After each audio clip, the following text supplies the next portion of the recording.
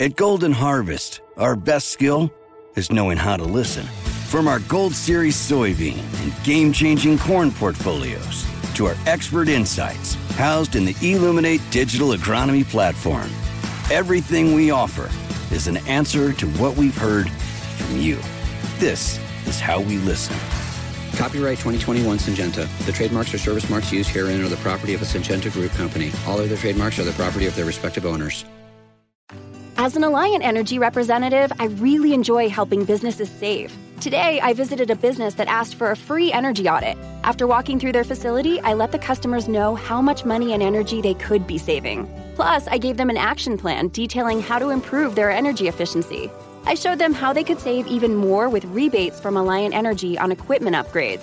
If you are interested in saving energy and money, schedule a free energy audit at alliantenergy.com/energy audit. You're listening to the Huddle Up Podcast with Chad Jensen and Zach Kelberman. Join Broncos Country's deep divers at milehighhuddle.com and sound off. And now it's time to drop some knowledge. Welcome in, everybody, to the Huddle Up Podcast presented by Mile High Huddle and 24/7 Sports.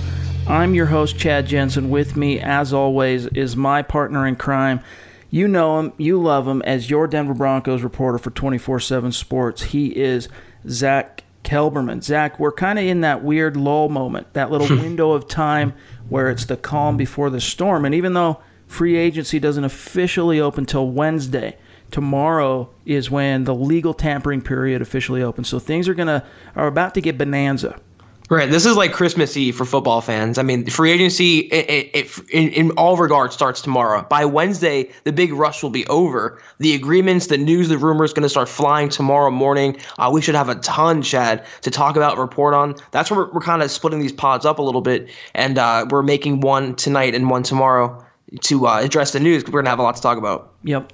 That's right. We don't want to we don't want to record something one evening for the next day, and then by the time you guys get the pod the next day, there's all this news, and it's no longer, not necessarily irrelevant, but you want to hear about the news, not necessarily what was on everyone's mind the day before. So this week we're kind of changing things a little on our end behind the scenes. So you guys should notice it, but it should allow us to be on the cutting edge of what's happening as best you can as a podcast that publishes once a day. So what we're going to do today is, because we're in the kind of calm before the storm, we're going to go through and address what's on y'all's mind. We're going through a Twitter mailbag version of the Mile High mailbag. But first, a couple of quick matters of business. You guys make sure you're following the show on Twitter so that you can get in on these rare moments in which we go to our listeners on Twitter and ask for your questions or what's on your mind, or ask for your participation in the show. Also, the best way to keep your finger on the pulse of what's happening with the show in real time, at Huddle Up Pod. Also, props to everybody who has taken our calls to action to heart and pulled the trigger on your creative review, rating the show on iTunes. Now, we understand not everybody who listens to the podcast does so through iTunes. And so for those of you who don't, it's okay.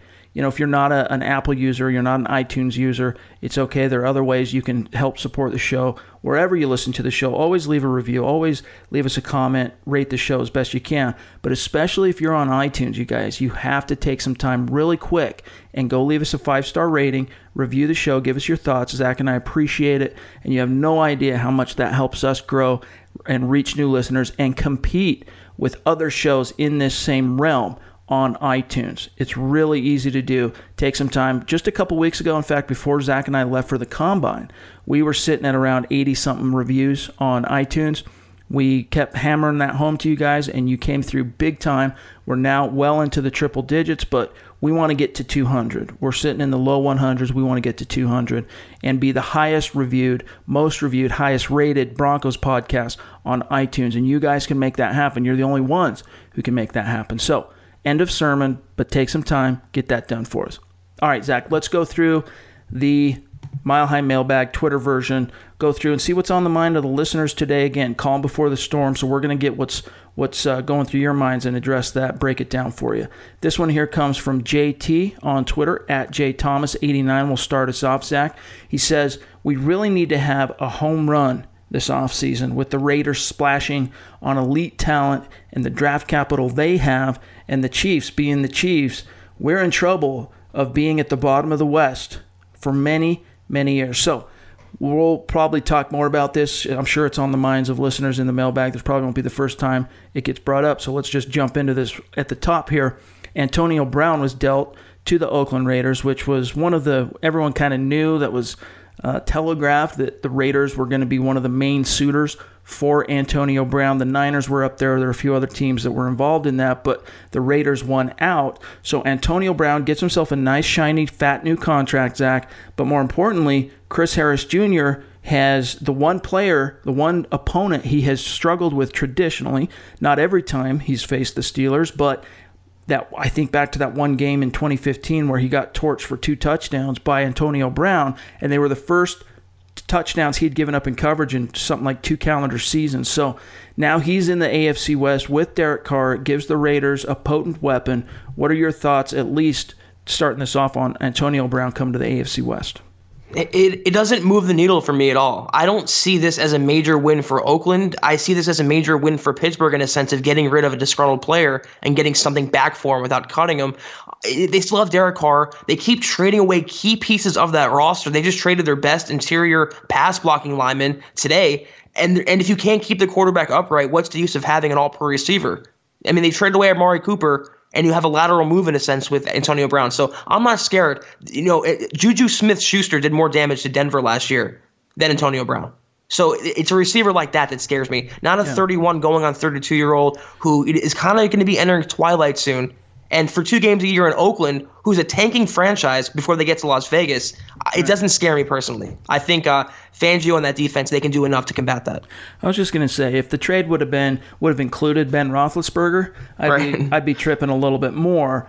But I mean, on its face, yeah, you have to respect that the AFC West now has a perennial All-Pro wide receiver for Chris Harris and company to contend with, and you got to face that. But at the same time, you got to recognize that, and maybe Antonio Brown hasn't and won't fully appreciate this until he gets to Oakland, but there's the chicken combo, right? The effect that's a term most fantasy football players know, that you got the quarterback and the wide receiver. That particular, if you get the right chicken combo, it can be very potent. And Antonio Brown benefited greatly from playing with a Hall of Fame quarterback. I mean, let's face it, Ben Roethlisberger, he's headed for the Hall of Fame when he hangs up his cleats.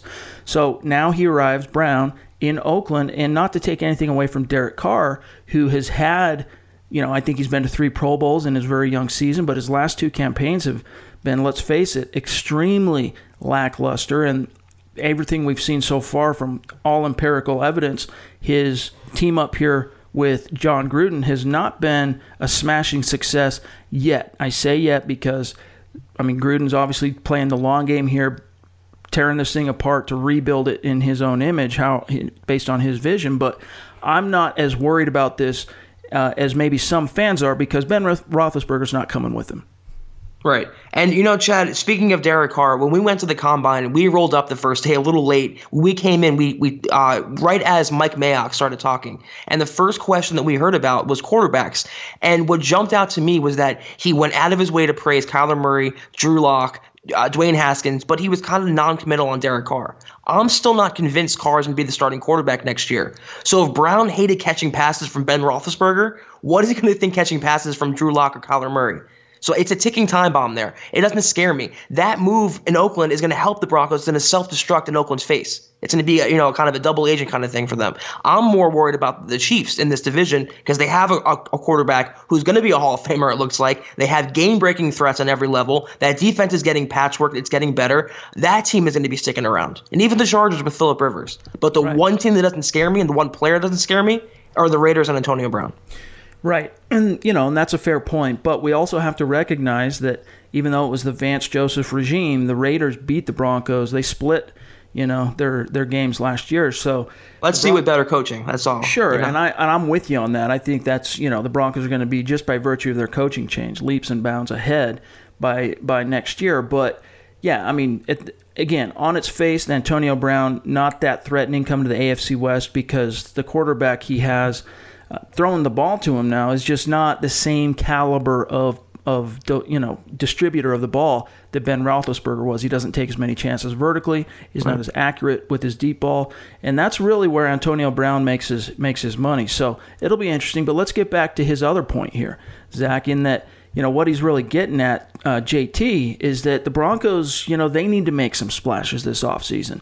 You got to contend with the Chiefs. Also, you got the Chargers that are still a very talented, very deep team led by a veteran quarterback. So I think the Broncos have taken some pretty major steps forward in terms of splash. I mean, it maybe has not been the most enthusiastic response, but getting Joe Flacco into the AFC West, I mean, the Ravens have basically traded back and forth with the Steelers for the AFC North ever since Flacco came to the NFL in 2008. So I think the Broncos are going to field a much more competitive team in 2019. Doesn't mean they're going to be able to necessarily win the AFC West, but I think you're going to see a pretty, let's just call it a quantum leap forward in 2019, where you're not going to see the Broncos getting blown out. You're not going to see the Broncos games like the one against the Chiefs, both games against the Chiefs, but let's mainly focus on that Week 4 game in which the Broncos had the opportunity to win that game late, but shoddy quarterback play and some questionable coaching at times in that game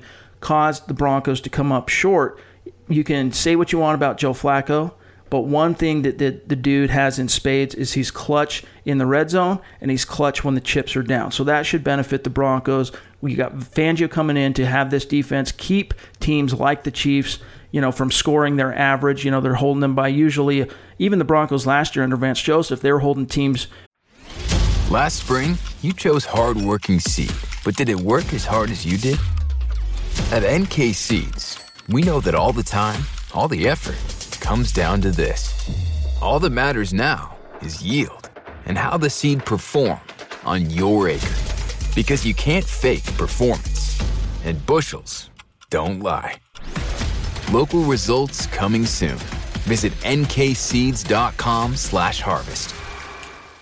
Mary redeemed a $50,000 cash prize playing Chumba Casino this year. I was only playing for fun, so winning this was a dream come true. Chumba Casino is America's #1 social casino experience. It's serious fun. With over 80 casino-style games to choose from, you too could win life-changing amounts of cash. Be like Mary. Log on to ChumbaCasino.com and give them a whirl. That's ChumbaCasino.com. No purchase necessary. Void or prohibited by law. 18+. Terms and conditions apply. See website for details. The voice in the preceding commercial was not the actual voice of a winner. High-scoring teams like the Rams and the Chiefs well below their average points per game. So you bring Fangio in, you expect that to continue, if not get better, at least on defense. And then all that means is as long as it's a one-score game going into the fourth quarter, now you've got Joe Flacco, and we'll see what they do in the free agency. We'll see what they do in the draft. But that gives them a big leg up over last year.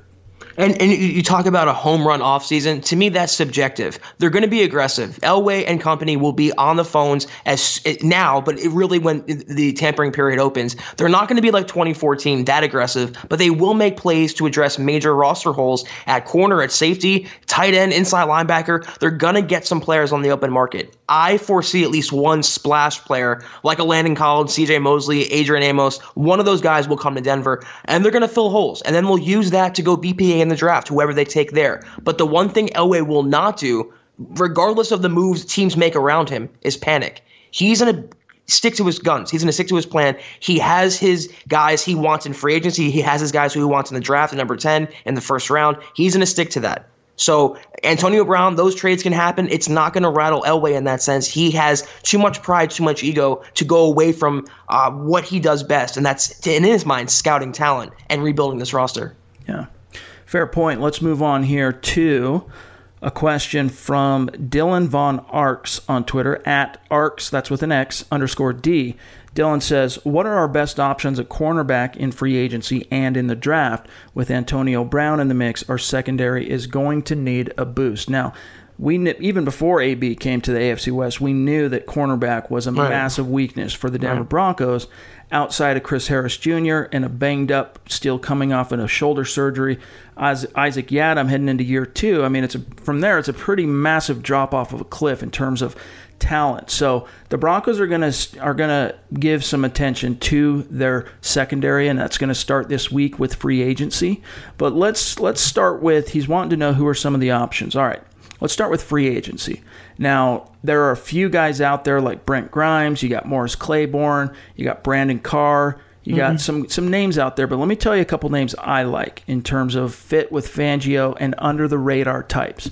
First and foremost, I'm going with Pierre Desser, the kid from Indianapolis, who's just had, he had a couple of years there where he was kind of low-key under the radar. This last season, playing with the Colts, though, he really kind of stepped his game up and I think proved, or at least answered more questions, that he can be a consistent player on the outside. Because one of the names often thrown out when you talk about free agents that the Broncos could bring in is Bryce Callahan, the former Bear, former Fangio acolyte, etc. And while I respect everything that Callahan is, he's one of the league's better nickel corners.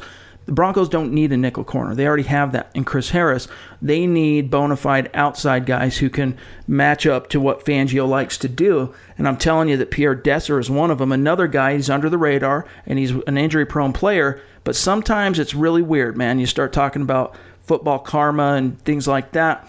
Sometimes just changing cities, changing geography can affect a player positively. And one guy I think might be worth a flyer in that regard is Jason Verrett, formerly of the LA Chargers. But who do you like in free agency at the corner position? Well, the most obvious one is Bryce Callahan from the Bears, with the Fangio connection, the Donatell connection. Right. He is an elite slot cornerback, but Chris Harris Jr. does want to move outside more, so that would give them an opportunity. And they just need corners at this point. They need healthy bodies. They just move one to wide receiver. So Callahan, to me, that's the obvious one. Even though I think Amos is a more realistic target in free agency than Callahan, he's definitely the name. Kareem Jackson, also from Houston, can play safety corner. Great veteran player. And another guy I like a lot is Ronald Darby from the Eagles, big outside corner. I think he might re-sign with Philly, though, but he's the number 2 guy on the market behind Callahan to me. So those 3 guys, starting with Callahan, the guys they should target. Some other under-the-radar veterans include former first-rounder Darqueze Dennard from Cincinnati. He's a guy that, for whatever reason, I think he was... much is made of the fact that he failed to make an impact in his first 4 years with the Bengals, but the way that Marvin Lewis kind of managed the cornerbacks or allowed the cornerback group to be managed by his assistants was questionable. They were really old at corner and chose to stay old at corner despite drafting high at corner. And so Dennard, and maybe, you read between the lines there that maybe that was his own doing. He wasn't doing enough to go up the depth chart, but I still see him as a player who can fit Fangio's kind of zone scheme, who can man up, in terms of playing some press man when needed, but he's primarily a zone guy. I think could thrive in that type of system with Fangio. But just under the radar guys, I think Zach landed on the main names as far as the A-type names. But again, I think if you're going to go out and spend, I'd rather the Broncos go spend on an elite safety like Adrian Amos. Agreed. And then go grab even 2 or 3 under the radar corners who can come in. I mean, Kevin Johnson's another former first rounder. The Texans just dispatched cut. So he's a street free agent. So if you sign Kevin Johnson, who's 6 foot, he's long, he can bring some length and some skill. He didn't work out with the Texans, but again, you try different things, you kick the tires in a different culture or different environment. Sometimes things stick. And Johnson's probably a player you could get on the relative cheap. So there are some names out there in terms of the draft. I mean, the Broncos are going to have some options. The main ones to consider are, I think, the kid from Washington. Murphy.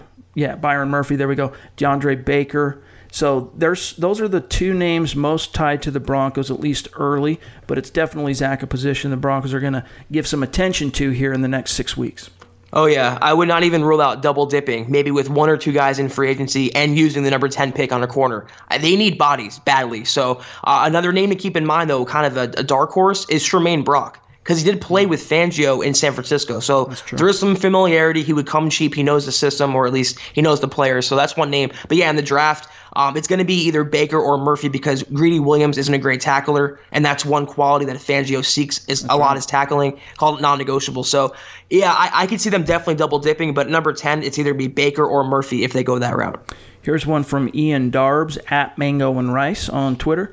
What would be the gut reactions if we got Jonah Williams or an offensive lineman at pick 10? And how deep is this offensive line class, barring the few big names? So for me, I would not appreciate the Broncos taking an offensive tackle or any offensive lineman at pick 10, just because I think that there are some options beyond round one that the team can take.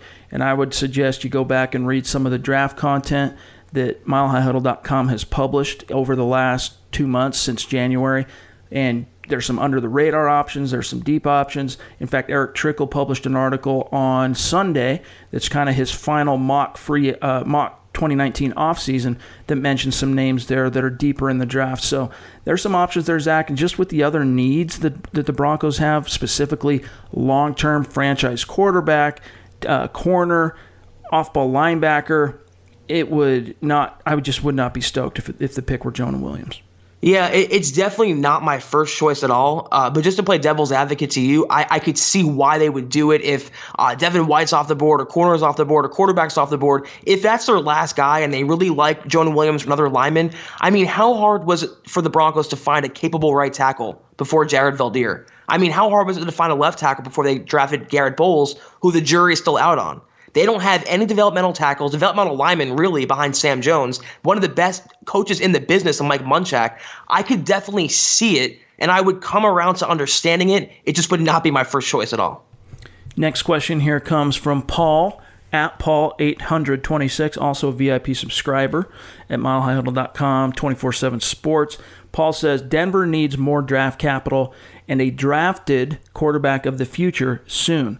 Still, in my opinion, we need to not overreact to what other teams are doing right now and stay the course. So I'm not sure exactly what he's alluding to there in terms of what other teams are doing. But yeah, John Elway has basically kind of walked back the perception that he's all in on quarterback this year at pick 10. And while I have my doubts and misgivings that there's truth to that, one thing I do believe is the trope that he recently put out, Zach, that he's not interested in moving up in the draft. So, in other words, if a Drew Lock or a Dwayne Haskins fell to him at pick 10, that's not off the table. He might take one of those guys, but he's not going to move up, sell the farm in this draft anyway to grab a quarterback.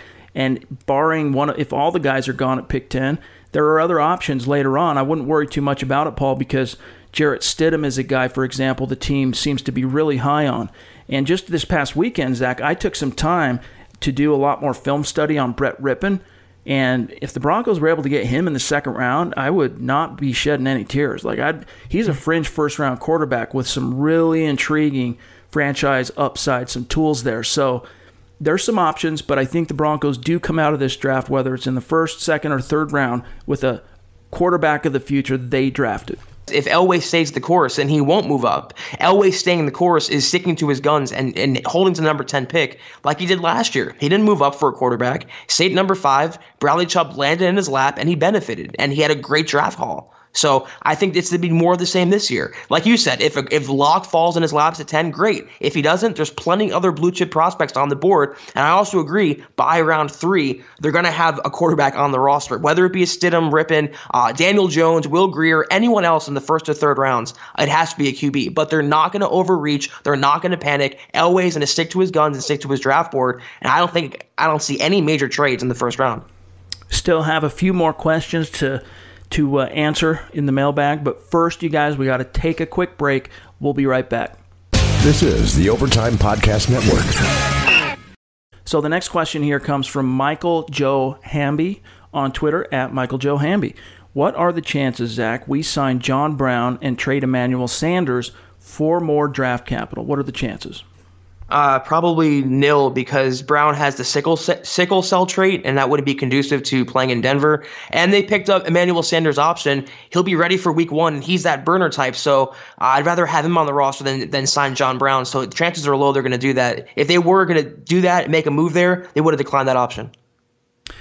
Eric Trickle floated a theory in that offseason mock he published on Sunday that I thought was interesting as it relates to Emmanuel Sanders and the fact that the Broncos did pick up that option, which I think guaranteed, what was it, $1.5 million, right? It was right. Of his salary. In that, what that really does and what that move was really about was creating more value for a potential trade partner. In that, look, if you take Emmanuel Sanders off our hands, we want a 5th round pick and maybe a 2020 conditional 5th round pick to go on top of that.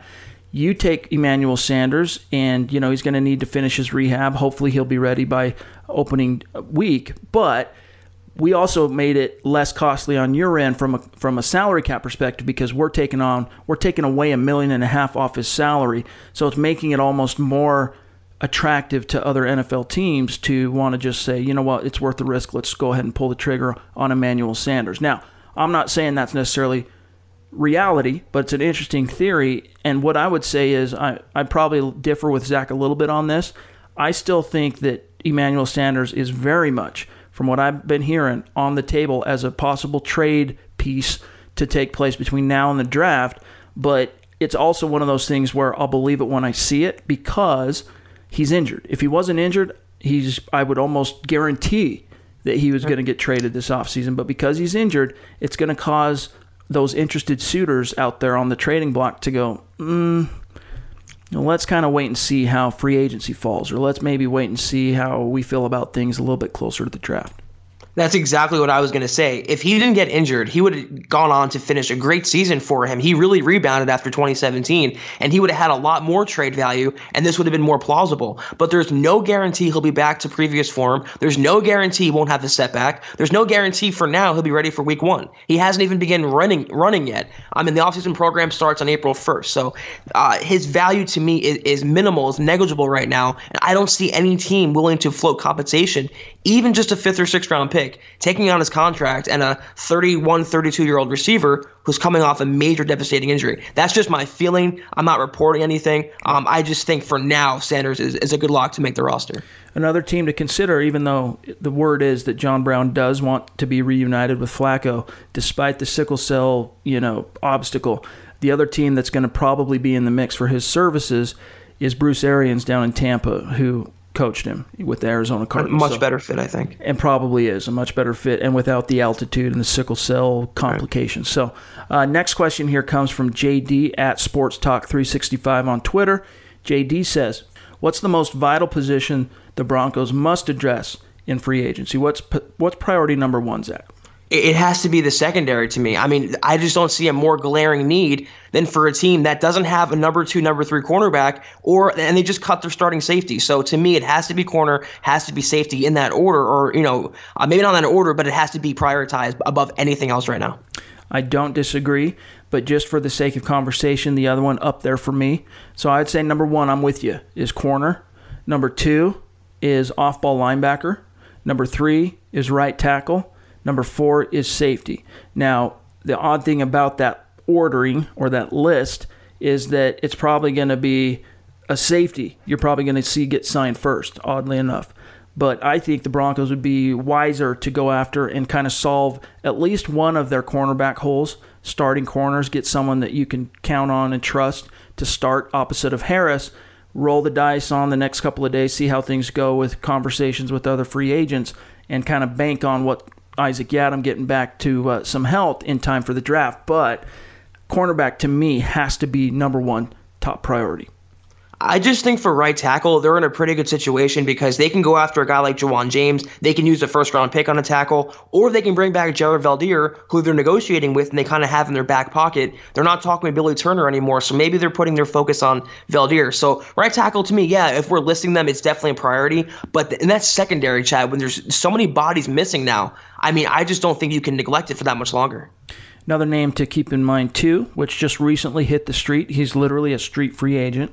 The Jaguars cut Jeremy Parnell, who was a more than serviceable right tackle. They cut a lot of players. They did, including Malik Jackson and including, Tashawn Gibson. Yeah, great player. So, Jeremy Parnell, though, keep an eye on him. Would not surprise me if the Broncos go, you know what, instead of paying $10+ million a year to Juwan James, we're going to go pay, $7 or $8 million for Parnell. Or maybe bring back Veldheer. But next question here, we move on to Zachary because we're running low on time. Great name. On Twitter, at ZJCastro_94. He says, throw whatever money you can at Juwan James to solidify right tackle and then see if you can, with whatever is left, go get KJ Wright, since everybody will want CJ Mosley, fill cornerback with draft picks. So Zach's kind of reverse engineering what we just talked about in terms of priority. I love the idea of KJ Wright. In fact, the name Quan Alexander has been floated as kind of a backup option to C.J. Mosley, but to me, the Broncos would be wiser if you can't get C.J. Mosley to go after K.J. Wright. The only holdup there is that he's coming off an injured season where he was plagued by injury.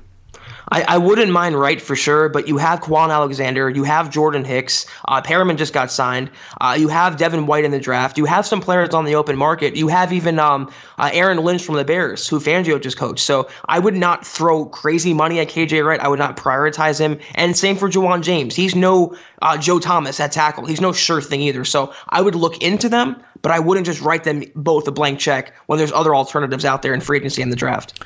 Here's one from a great listener, Jedi Joshua 58. He says, Zach, what do you guys think about the best outcome signing-wise? What would that be? He says, I tend to agree with you guys 90% of the time, but I would like to hear it. So let's just say, we know the Broncos have, according to Spot Track, let's just say somewhere in the mid-30 millions, like 36, 37 million is what Spot Track has it listed at, over the cap, about the same. I've had some people tell me it's more in reality, closer to 34 million. But they have plenty of money. Now, just to give you context, that huge 2014 offseason in which Emmanuel Sanders, DeMarcus Ware, TJ Ward, Aqib Talib, all those guys were signed who went on to Pro Bowls and have huge impact on Denver's World Championship. That year, the Broncos had about $25 million in cap space to work with. So you can get really creative in terms of contracts. So having 34 or to 37 million available, let's just say today, to open up free agency, Zach, the Broncos are going to have some money to spend. So I'll serve this to you first. What do you think would be, let's just say, ideal signing, 3 names? What would be the dream signing for the Denver Broncos this coming week? Well, first of all, keep in mind the Broncos are going to get about $4 million more when they cut Brandon Marshall, and they're going to have, Chad, plenty of money to spend. People think $40 million is nothing, but teams have $100 million, $90 million. 40 is still a lot. They can sign 2 or 3 quality free agents. In terms of the questions, though, let's say the 3 biggest names for the Broncos have got to be C.J. Mosley, Landon Collins, and either Adrian Amos or Juwan James. If they can come away with at least one of those guys, preferably 2, that's a win to me. And they have more than enough money to get at least 2 of those guys. Let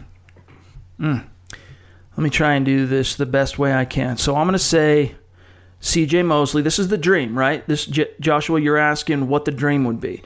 The best outcome, the best case scenario. So I would say C.J. Mosley. I would say Adrian Amos over Landon Collins, despite the fact that Collins has that all-pro season a couple years in his rearview.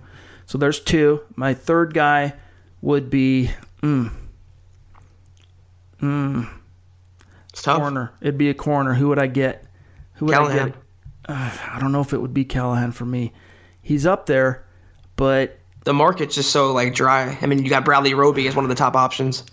Right. I'd probably go with Ronald Darby from Philly, to be honest with you, if I'm going the ideal corner. But that would be it for me. So hopefully that answers your question, Joshua. Next question here, and then we got to get out of here, you guys, comes from Juan Pablo on Twitter, at Broncos Brazil 1, a great Brazil listener. Juan says, if you had to pick, Zach, between Adrian Amos or Bryce Callahan, who would it be considering the Broncos' needs? And is there a chance we get both regarding salary cap, and is that a real possibility? From a salary cap standpoint, they can fit both easily, but I don't think that's going to happen. I think one will stay in Chicago, more than likely Callahan, and I think Amos is the one that comes to Denver. He is the bigger need, the bigger priority, and he would be the better addition. Even though they don't have a corner, they still have the best slot corner in the business in Chris Harris Jr.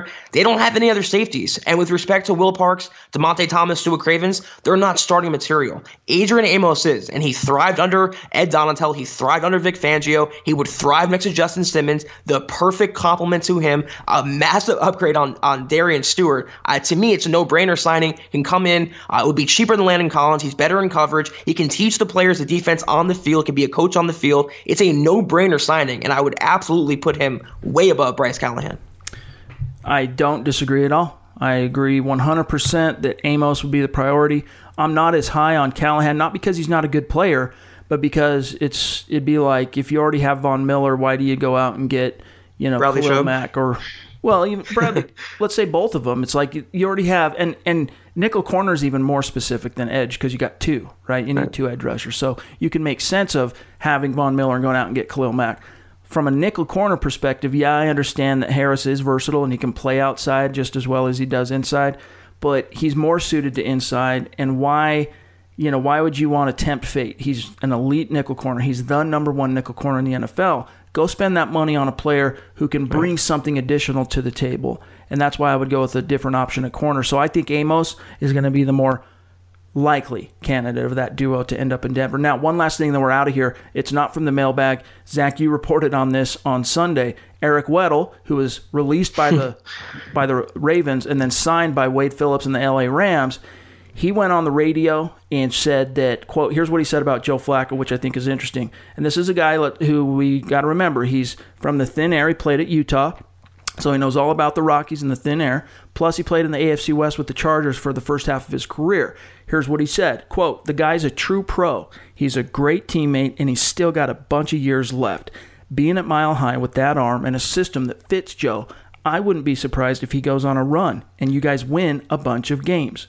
Close quote. Your thoughts on that, Zach?